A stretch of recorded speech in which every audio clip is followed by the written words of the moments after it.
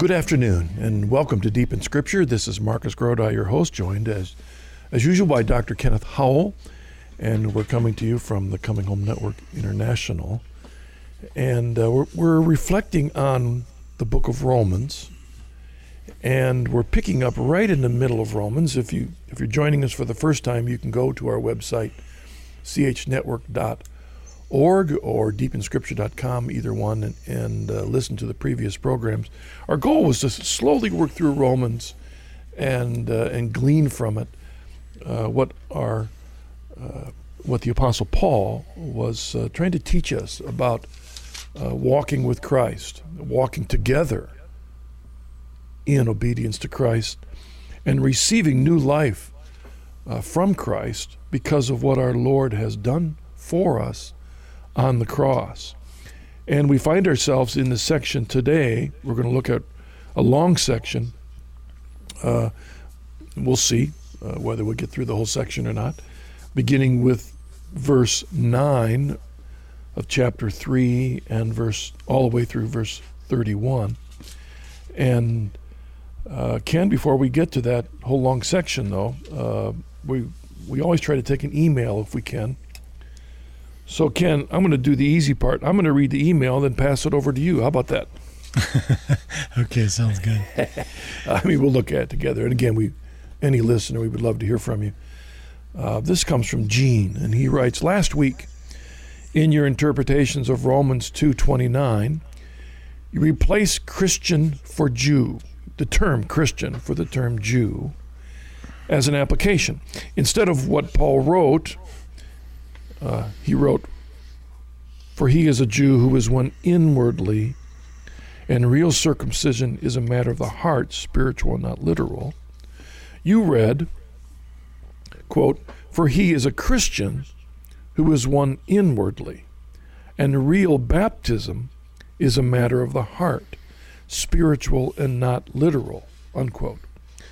And Gene writes, if this is an accurate application, in other words, replacing circumcision with baptism, then doesn't this imply that the sacrament of baptism, like circumcision, is merely a matter of the heart and faith, with no kind of literal sacramental effect, that it is merely symbolic? And he writes, thanks, Gene. Ken, first of all, does the replacement of baptism for circumcision, is that an accurate application? Because we theologically talk about baptism now being the Christian entrance into the body as circumcision was. And if that's the case, is Gene's argument correct in that therefore wouldn't that mean that baptism is nothing more than a spiritual, symbolic representation of an act of faith? I think the substitution of baptism for circumcision in the new covenant dispensation is accurate, and it's not just acknowledged by Catholics, but it's acknowledged by Lutherans and by Reformed or Calvinists, and certainly I believed that when I was a Calvinist. And it's based upon several passages, but one of the most important is in the book of Colossians chapter 2, where Paul says that you were circumcised with the circumcision not made with hands, but in the removal of the flesh of the body, but in the circumcision of Christ, having been buried with him in baptism, in which you were also raised through faith in the power of God who works effectively and who raised him from the dead. In other words, what Paul is saying in Colossians here, he seems to be equating the circumcision of Christ and baptism, so that baptism is the new form of circumcision. Now, the question then that Gene is asking is extremely perceptive and good, and it's a question that I asked myself as I studied this text. Now, we have to remember what Paul is arguing against here, right? He's arguing against the Jew trying to claim superiority or somehow being in a better position before God than the Gentile because they have law, because they have circumcision. And we know from the book of Galatians and others that this was a deep problem in the early church because the first people to become Christians or to become Messianic people were the Jews, right? And so they tried to say, well, to the Gentiles, well, if you want to be a true follower of Jesus Christ, you have to be circumcised first, and then you can become a follower. And this, of course, is the, you might say, the big challenge of the gospel is Paul says, no, that's not necessary, because the Gentiles are received by faith, just as Abraham was. Now, that's one side. That's the tendency toward legalism, right? The idea that if I just go through these motions, that I will be acceptable to God. If I'm a Jew, if I'm circumcised, everything. Or in the modern application, if I'm just baptized in the Catholic Church, everything's okay, right? The other one, though, however, is to deny the value and validity of circumcision, or in the New Covenant, baptism. If you weren't circumcised as a Hebrew, you were rejecting the law of God. You were rejecting the custom that God had given to Abraham in Genesis 17, where he says, circumcise your firstborn. So circumcision was not an option, it was necessary. But what Paul is arguing here in Romans chapter 2 is that the outward act had an inner meaning. And that's what made it, and that inner meaning was a call to the holiness that the circumcision signified. The same is true of baptism, except the Catholic Church believes, and the Church Fathers certainly teach, that there is a difference between circumcision and baptism in this respect, that circumcision wasn't a true sacrament in the sense that it contained what it signified. Baptism, however, is a true sacrament. It contains what it signifies. It gives the grace of forgiveness. It gives the presence of the Holy Spirit. And then what that is an implicit call to the baptized Christian to live up to that, to have a circumcision of the heart. And what Paul is arguing against here is the tendency to simply rest on one's spiritual laurels, as it were, and think that one is acceptable to God. So, and what he's also saying, which is very significant, is that if a person who's not baptized, nevertheless, has an inward yearning for God, it will act as if it really were the baptism, because they're being given grace to do that. It all seems to emphasize that through the death and resurrection of our Lord Jesus, the graces that then comes from that to us changed all these sacramental acts, forms, forms which previously were indeed symbols that pointed to God, but now they've been changed to truly carry the grace and the presence of Christ. We can look at marriage, for example, the sacrament of marriage. It was changed. And so now the sacrament of marriage doesn't really just point to the fact that a husband and wife are symbolically now one person, but that there's been a change. Ordination involves a conferring of grace and a changing of character. Baptism, the baptism of John, is different now. It was previously a baptism of forgiveness. Now it truly changes, and it makes me think about 1 Peter chapter 3, verse 21, where he writes, baptism, which corresponds to this, and he's referring back to the ark, being the Noah and his family being saved through water. Baptism, which corresponds to this, now saves you, not as a removal of dirt from the body, but as an appeal to God for a clear conscience through the resurrection of Jesus Christ. So in other words, all these things are different now. They're different now. They're not merely baptism isn't a work of the law, a work of church law. Ordination isn't a work of church law. There's really something conveyed that is different. And it's the gift. And what you expressed when you talked about this all coming and flowing from the passion, death, and resurrection of Christ is exactly what St. Thomas Aquinas says in the Summa Theologica. He says that all of the graces that we receive through the sacraments flow from the death of Christ. So if you can think of it as, we can't portray it here physically, or visually for people, but if you can think of 7 sacraments sort of lined out there, starting with baptism and confirmation and Eucharist and so forth. And then if you think of above it, then there's Jesus Christ on the cross. Draw a line from the cross to every sacrament. And that the grace that comes through that sacrament comes because of the death and resurrection of Jesus Christ.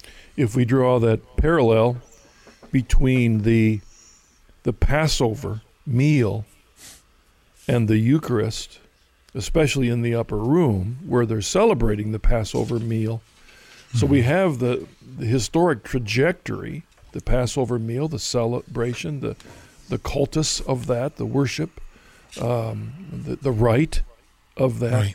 And then we have the new rite of the Eucharist. And we make the parallel between it's the real body of the Lamb in the Passover meal and it's the real body of our Lord and his blood in the Eucharist. There is that parallel, but there's more because it is real. It is the coming down from the cross. It is the body and blood. The graces that come through the Eucharist are different than the mere pointing of the Passover meal to what happened back in Egypt. There's right. More here. It's a realness in the mystery of that. We can make the insertion of baptism for the word circumcision in these passages, but there's more to it than that. Is what we're getting at. I mean, is the true conviction. In fact, the thing that I learned recently, Ken, and I didn't realize this until I was doing some historical research, is that really up until the Reformation, you find the early church fathers and then the writers of the Middle Ages, the late Middle Ages like Thomas Aquinas. I saw this in Hilary of Poitiers, that when they talked about the indwelling of Jesus in the believer, whereas after the Reformation we think of the indwelling of Christ in the believer comes through faith, as we accept Jesus into our heart and so he enters into our heart, that before that they saw the indwelling of Christ as coming through the sacraments, particularly the Eucharist. Yeah, and it's the faith, it plays the role of faith in God via or through the sacraments. And Paul is going to say this same thing when he talks about in chapter 6, when he asks the question at the end of chapter 5, well then, if grace abounded, in chapter 5 he's making the argument that grace abounds when our sin is greater. So the natural conclusion, well, let's go on sinning because then we'll get more grace from God, right?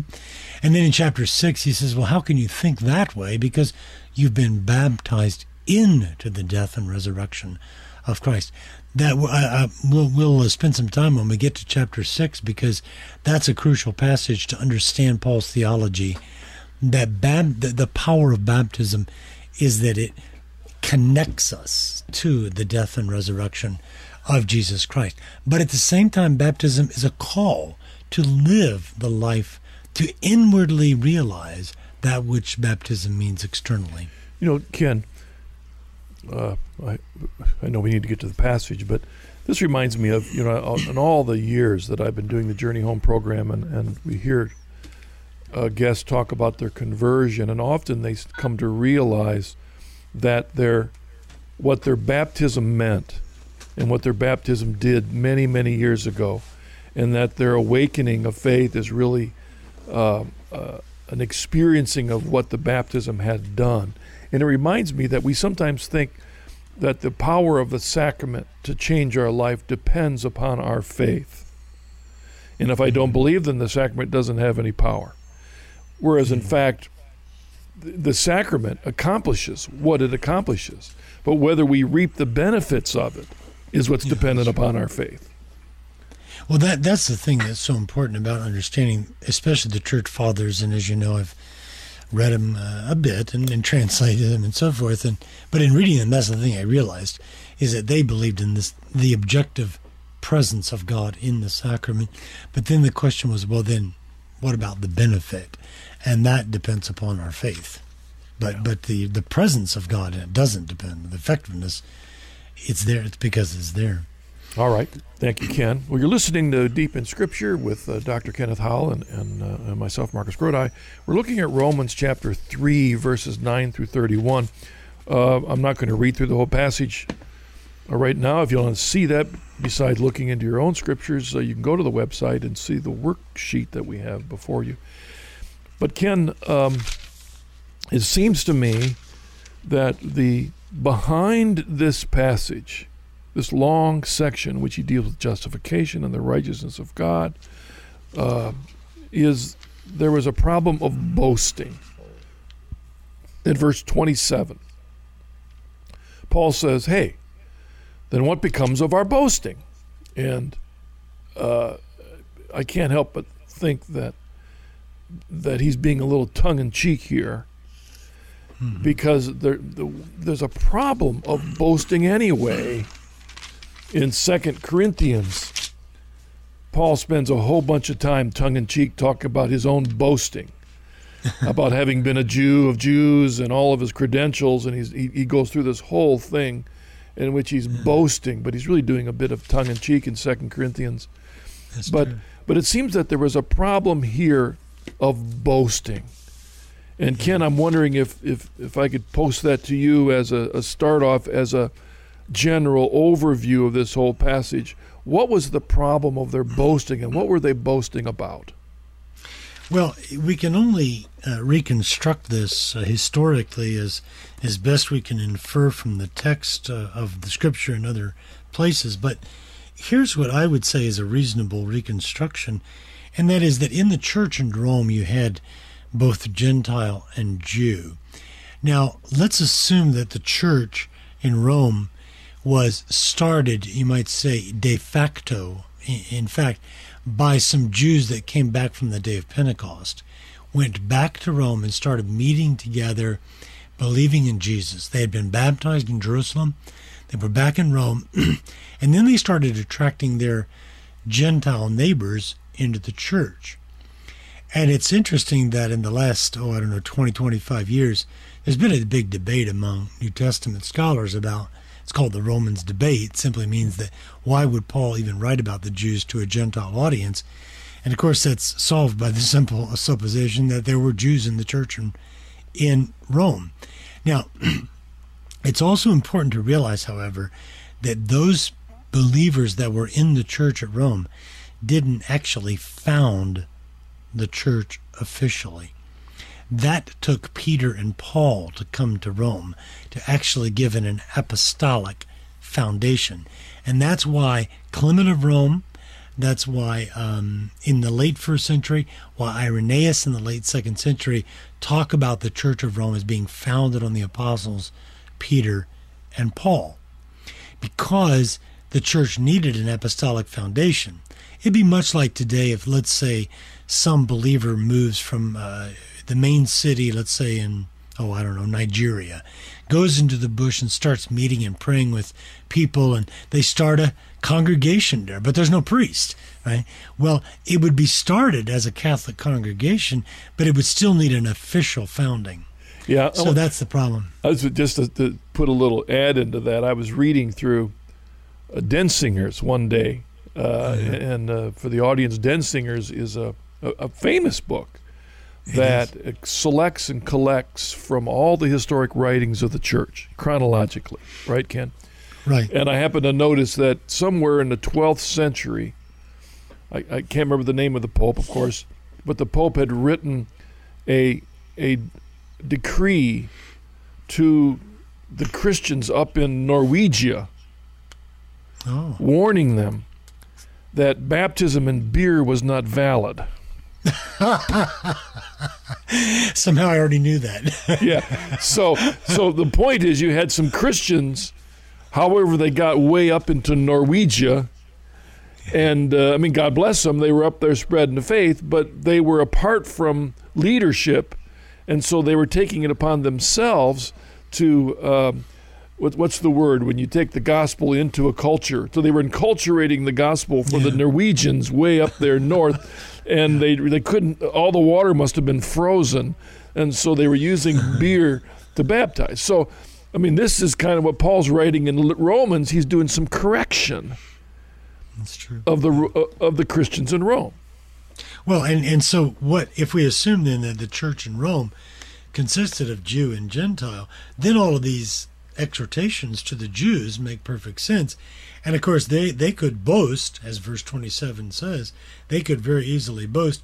But the point that Paul's getting to here is that's so beautiful is that in the church of Jesus Christ, that church that was called one Holy Catholic and Apostolic in ancient times, that in that church we're all on the same level. This is important to realize today. And whether one is a cardinal, a bishop, a pope, that office doesn't give them any more hope of heaven than it does for you or me, Marcus, or even for the worst of sinners in the church, whoever that may be. I think it's me, but somebody else might think it's them.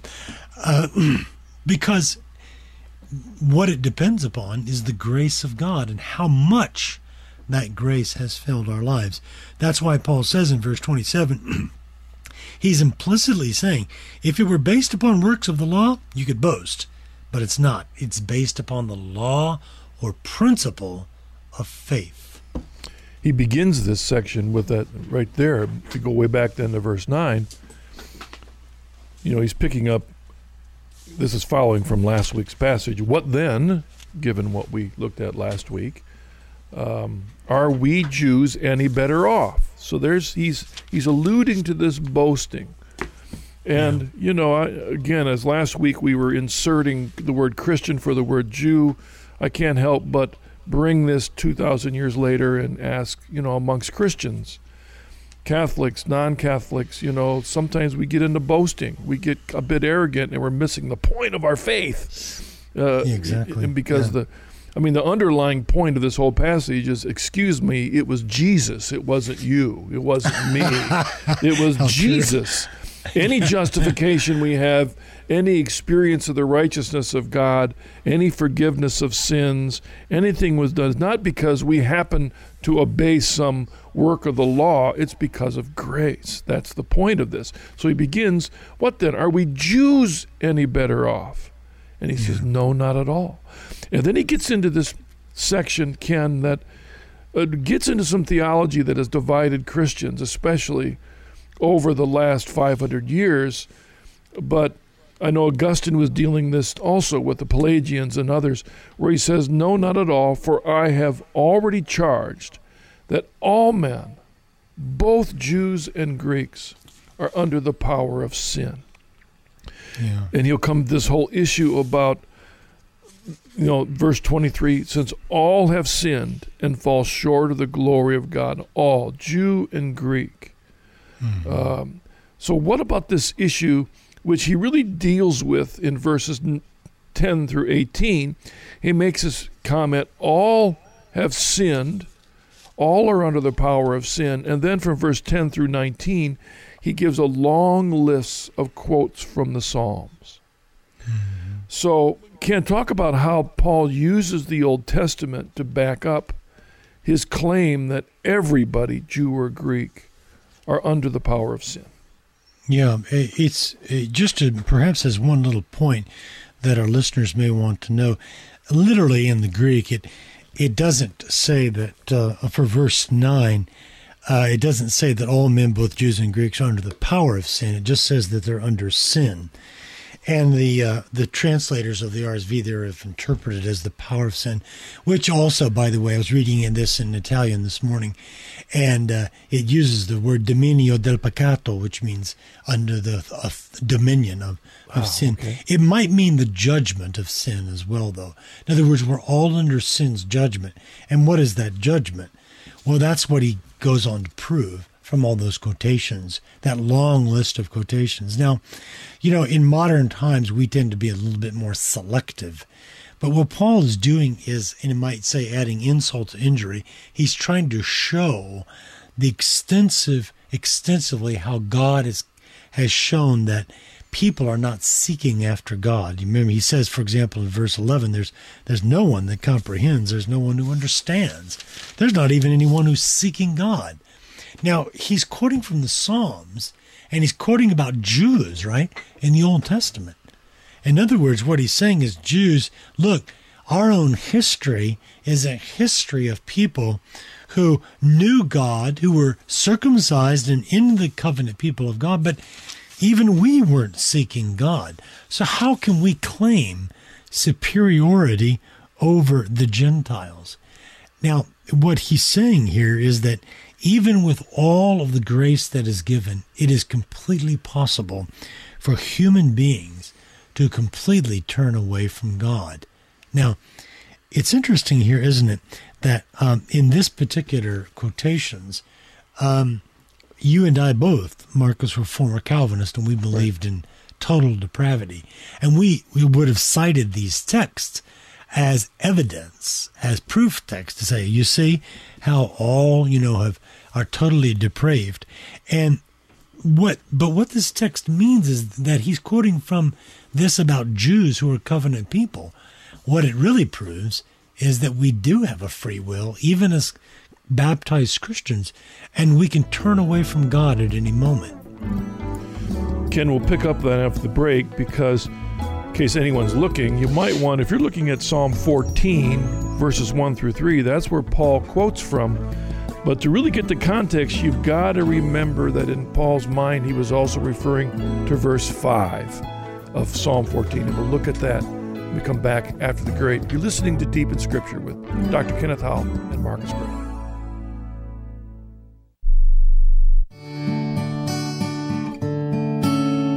Hello, I'm Marcus Grody, the host of this program, and I'd like to tell you about my newest book, What Must I Do to Be Saved? A growing number of Christians today believe that all that is necessary for salvation is an individual's faith in Jesus. Churches everywhere proclaim this Jesus and me theology based upon a simple interpretation of John 3:16. They diminish the need for rituals, sacraments, creeds, or even membership in any particular church. But is this true? In this book, I examine how salvation has always come by being a faithful individual in the family of God, the church. For information, please go to chresources.com or call 740-450-1175. Thank you.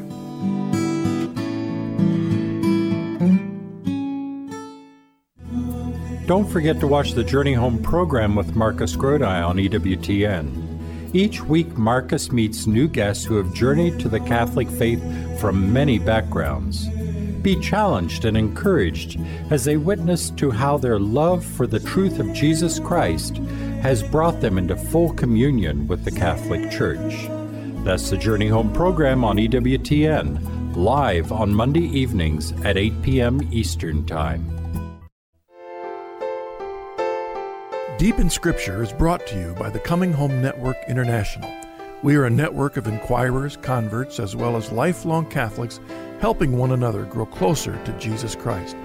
On our website, you'll find conversion stories, articles, and videos, as well as information about becoming a member and receiving our CH newsletter. Visit chnetwork.org or connect with us on Facebook or Twitter.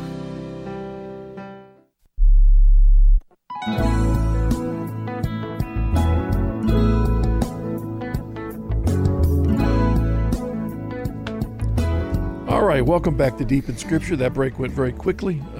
We hope you are following us along in this program. We're going to pick up where we left off just a moment ago in Romans chapter 3, we're looking at the proof text that Paul has in verses 10 through 18 to back up the idea that everyone, all men, Jews or Greeks, are under the power of sin, under authority of sin, or under sin, as you pointed out, Ken.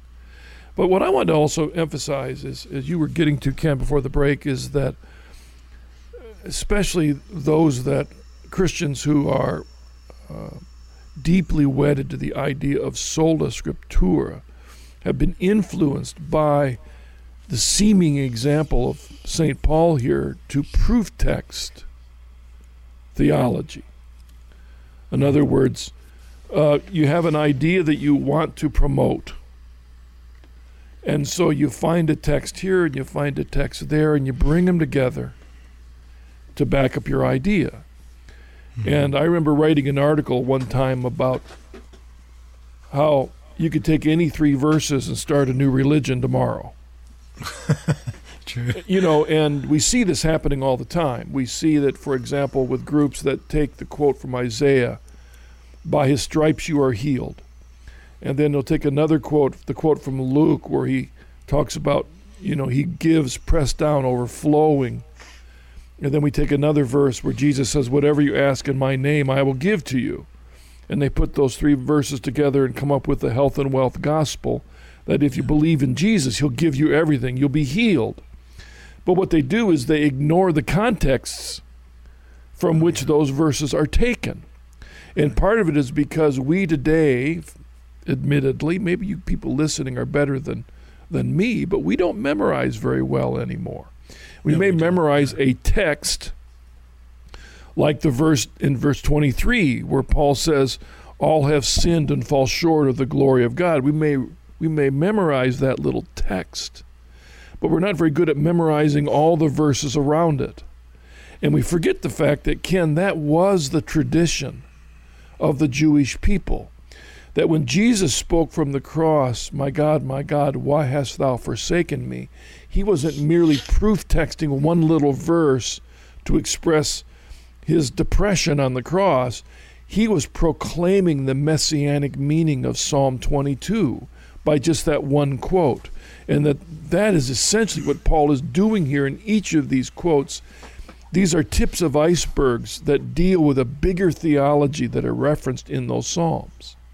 Well, that's exactly right. You know, at the end of the day, I was driving down the street here in my hometown of Champaign, Illinois, and I saw there was a picture of Jackie Robinson. You remember Jackie Robinson? Yes. The great first black baseball player in the big leagues.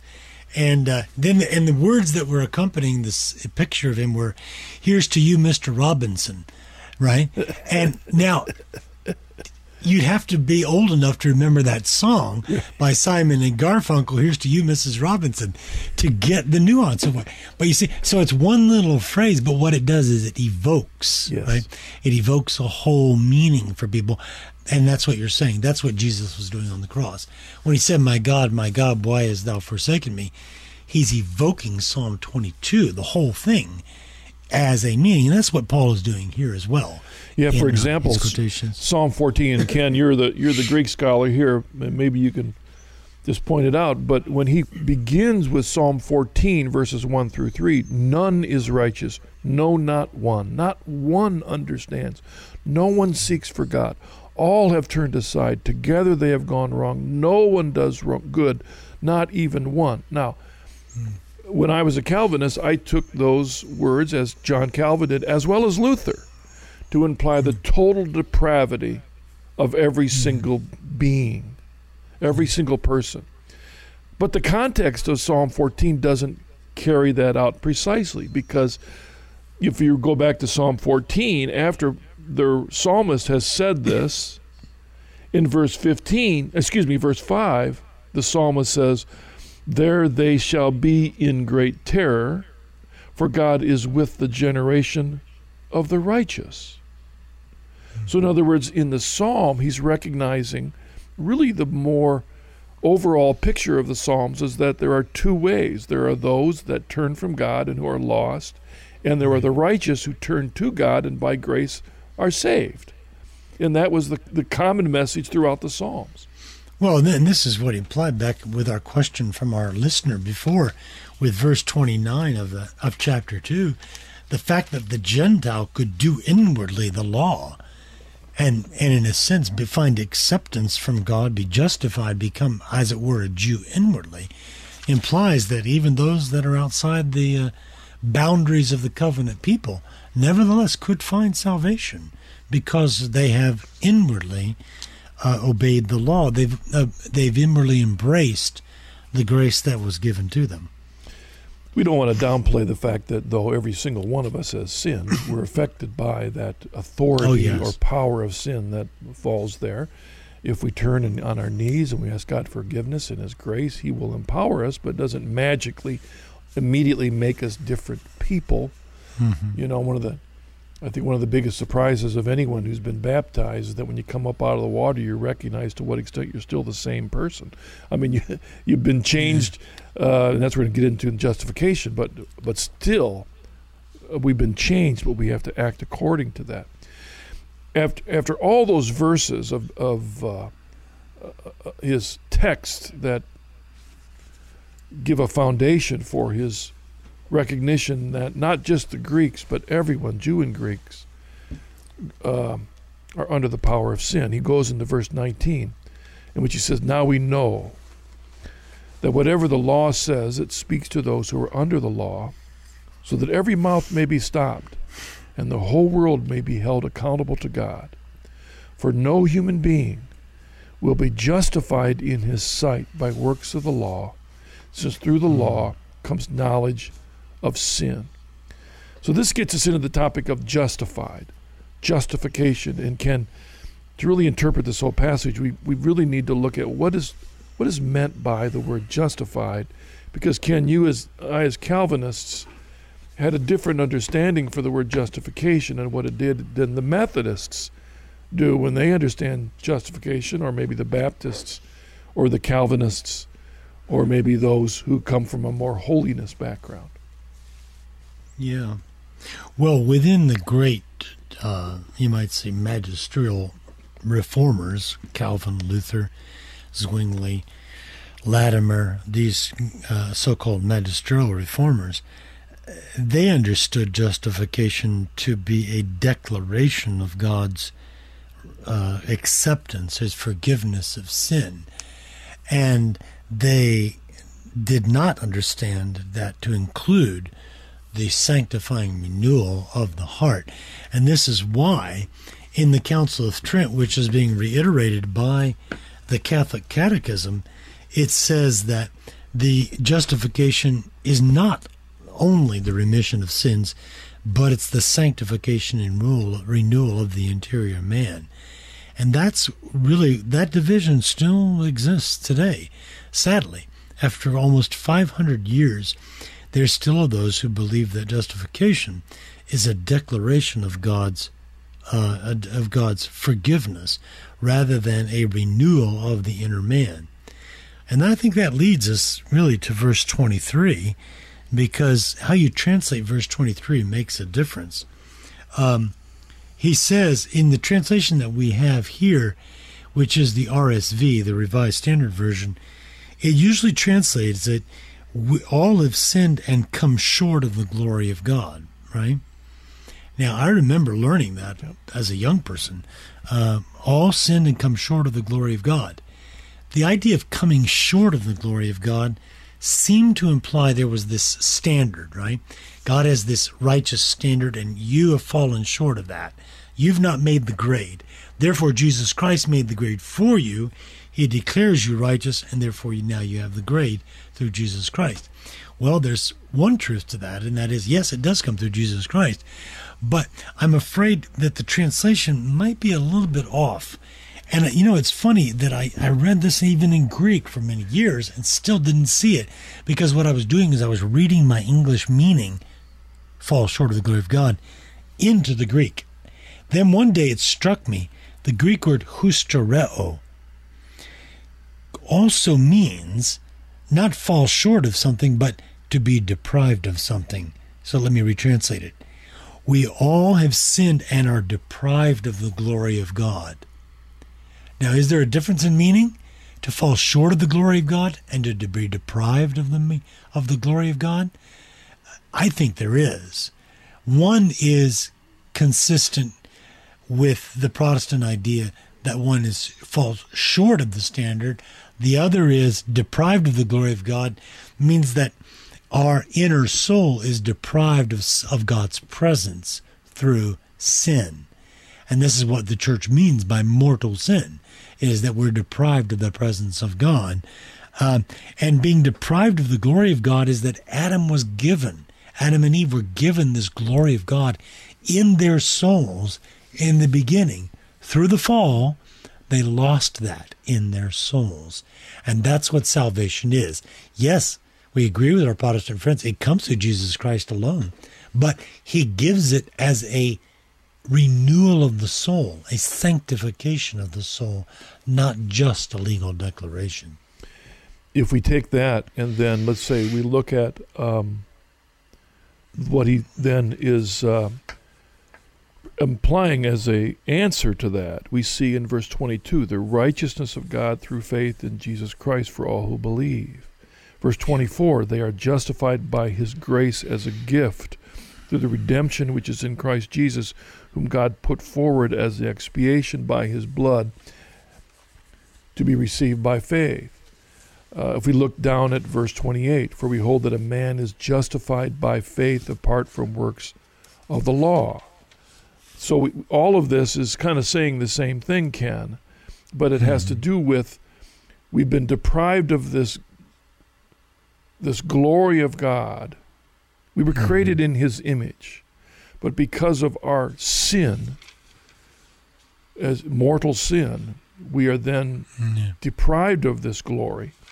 And this glory is restored not because we have earned it by doing a list of works of the law, and therefore God is obligated to give us payment for what we have done. It's not that. Yeah. Nor is it the other extreme, which is faith alone, which is if I believe that Jesus is indeed who he claimed to be, if I believe that, have a mental assent and accept that what he did, if I've done that, then I've been given this gift, regardless of how I live my life. That's the other extreme, which is the ultimate faith alone example, is that it's really a surrender of all that we are to Jesus, accepting who he is, what he has done, but then surrendering our whole life and our actions to be obedient to him. And as a result of that, we are setting ourselves aside, we're setting our boasting aside, and we receive that grace through, and that means accepting the church, accepting the sacraments, and therefore we are changed by the act of this work of God in these sacraments to change us, to make us, we then receive the glory of God that we have been deprived through our mortal actions. Well, and that's what he means, I think, by the manifestation of God's righteousness. In other words, how do we know what God is like? Well, Paul is telling us here that we know that God is righteous by the way that he has dealt with us. The way that he's dealt with us is not to say, oh, okay, you're okay, I'm okay, you're okay. In other words, God has not said to us, yeah, you did a few bad things, but I'm going to overlook it at this point. What he says is that God has sent Jesus Christ in verse 25 as the propitiation or expiation. It says in the RSV translation, he set forth Jesus Christ as an expiation by his blood. Now, the Greek word behind expiation, or in some versions propitiation, is the Greek word hilasterion. And it's the exact word that's used in the Septuagint of the Old Testament to mean the mercy seat. In other words, on the Ark of the Covenant that was inside the Holy of Holies, the top of it was called the hilasterion. It meant the place of mercy and forgiveness. Jesus Christ is that place of mercy and forgiveness. Why? Because that's where he received the judgment for our sins. And so he was, in a sense, our substitute. And he was the Lamb of God who was sacrificed for us. That's what allowed us to be forgiven. So God wasn't just overlooking our sin. He judged our sin, but he judged it in Jesus Christ. John refers to this in his first letter, beginning in chapter 2, when he writes, "My little children, I am writing this to you so that you may not sin. But if anyone does sin, we have an advocate with the Father, Jesus Christ the righteous. And he is the expiation for our sins, and not for ours only, but also for the sins of the whole world. I mean, this is a very powerful passage in 1 John, It is. Ken, Yeah. because it implies a couple things. You know, from our Calvinist perspective, Ken, we had understood this to mean, these passages in Romans to mean, that we are totally depraved and fall short of the glory of God, and that there is nothing we can do, because we interpreted works of the law to mean anything we did. There's nothing true. we can do whatsoever, not only to please God, but to break from sin. Right. In other words, we can't not sin. Right, exactly. Yeah. Where John implies in his letter that he is writing so that we may not sin, that by grace we can grow to the point where we can resist committing sin that separates us from God. And if we fail, and I believe that John was writing from the position of being quite a ways along in the journey of grace. St. Teresa would write maybe from the 6th or 7th castle. You know, he's at that level of growing in grace that a lot of us, me included, me particularly, have a long way to go. But he's in a position where he has grown by grace to be greatly resistant from sin. But he says, if we fail, we have this advocate, Jesus Christ, the righteous. He is the expiation for our sin, not for ours. But everyone in the world has been expiated, which we had a problem with as Calvinists. Yeah. No, it's a very important point, because what Paul is pointing back to is, as you pointed out earlier about the passion and death of Christ, is that in everything really depends upon Christ. It depends upon who he is. Is he the Son of God? Is he God in the flesh? And it depends upon our relationship to him. It doesn't matter how good people we are. It's not good enough to get to heaven. It's not good enough to be with God if it isn't through Jesus Christ. So when some people on the one hand, say that the Catholic Church is too focused on Mary, or it's too focused on the Pope, or it's too focused upon these rituals and so forth. But what they don't understand is that the Pope, Mary, all these things are all, you might say, pointers back to the very center, Jesus Christ. That's why when you walk into a Catholic church, you should see a cross with a body on it, the body of the suffering Jesus, because it's in the cross that is our glory. I just about quoted from an old Protestant hymn I learned as a child. In the cross I glory. That's my, and that's central to our Catholic faith. However, it's also important to realize that being the case, the Church also says we have to be not just by faith in the sense of mental assent, we have to be vitally connected. There has to be a life flow between Jesus Christ and us. Objectively, that comes through the sacraments, but then we place our faith and act upon that, and we grow in that faith with God. I think one other thing that is a part of my presumption when I read these passages that I brought with me from my Calvinist back, my Lutheran, I was originally Lutheran, then Calvinist, but both of them share in the idea that when we say the word justify, we're immediately thinking about therefore being saved. That the idea of being justified implies it takes us immediately to the end of our life, and that now that I've been justified, I am now saved, end of my life, saved into eternity. Once saved, always saved. That was part of the 5 points of Calvinism.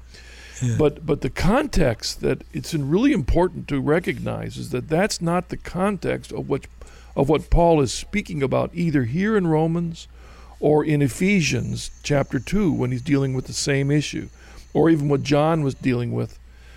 He's talking about now, where these Jewish and Gentile Christians now sit, that by their faith in Jesus Christ, that grace changed their heart and mind and then saved them and pulled them out of where they were before as Jews trying to earn their way with God by their works of the law, or Gentile pagans trying to be right with their understanding of God through their sacrifices at their pagan idols, that what has happened is that by their faith in Christ, that they have been now, as I'll read for the Catechism says, that through the power of the Holy Spirit, we take part in Christ's passions by dying to sin, and in his resurrection by being born to a new life, and we are members of his body, which is the church, branches grafted onto the vine, which is himself.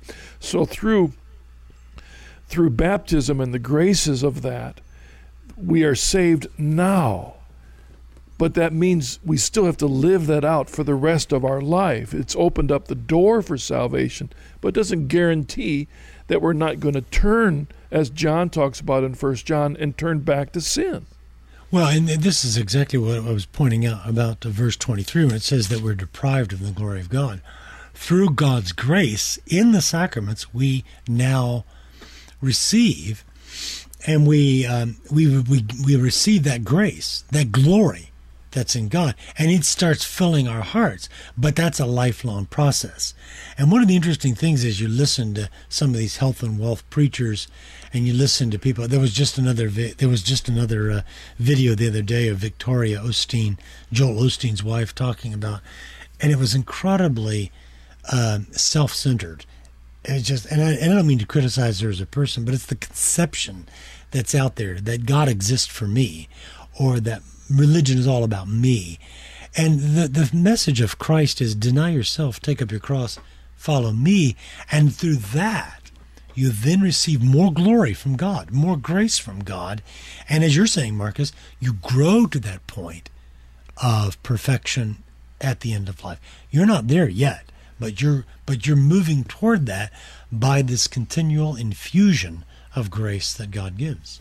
Reminds me of the writings of a great French Jesuit named Father Grou, Grou, wrote 200 years ago. He was one of those that was driven out of France during the Revolution. And in one of his books called Marks of Discipleship or Marks of Perfection, he addresses the problem of the French Protestants at the time. They were focusing all on their individual salvation. What am I going to do to be saved? And, it seemed like their whole faith was about themselves. And Father Grou points out that the danger of focusing everything on our salvation is that it becomes very self-focused. Yeah, and he said there's three things that are important. Number one, giving glory to God. Number two, loving your neighbor. Number three, growing in holiness. And essentially said, you leave salvation up to God. Yeah, you focus on giving glory to God, giving love to your neighbor, growing in holiness. And as we close this section, this issue of boasting. No, it's not about boasting, not about works. No, but the principle of faith, for we hold that a man is justified by faith apart from works of the law. And so, Ken, why don't you summarize, what does he mean then by that phrase, a man is justified by faith apart from works of the law, given what we've discussed? Well, what it means is that was what he said earlier, that is that this process of being justified comes through the sacrificial death of Christ and the resurrection, which he said back in verse 25. He says in verse 24 that this is given to us freely as a gift through the redemption. It's not given to us because of something we did or something we merited. But, and this is an important point, Marcus, that the merits that the Catholic theology and Catholic Church speak of are merits that are Jesus Christ's merits. We have no merits except what Jesus Christ gives us. But we give them by having faith in him, by living a life of obedience to him. Yeah, our ability to believe comes from grace, and our ability to continue in faith comes from grace. So it's all about grace, but we still have to respond to that. And that's what faith is. Yeah. That's what faith is. It's an acting on the grace we've been given. And that ability comes from him. So again, it all, instead of boasting, it leads us back to the three things that Augustine said were the most important things. Humility, humility, humility. Thank you, Ken. Thank you. And thank you, all of you, for joining us. Please connect with us on the website. We'd love to hear your thoughts about this program. God bless. See you next week.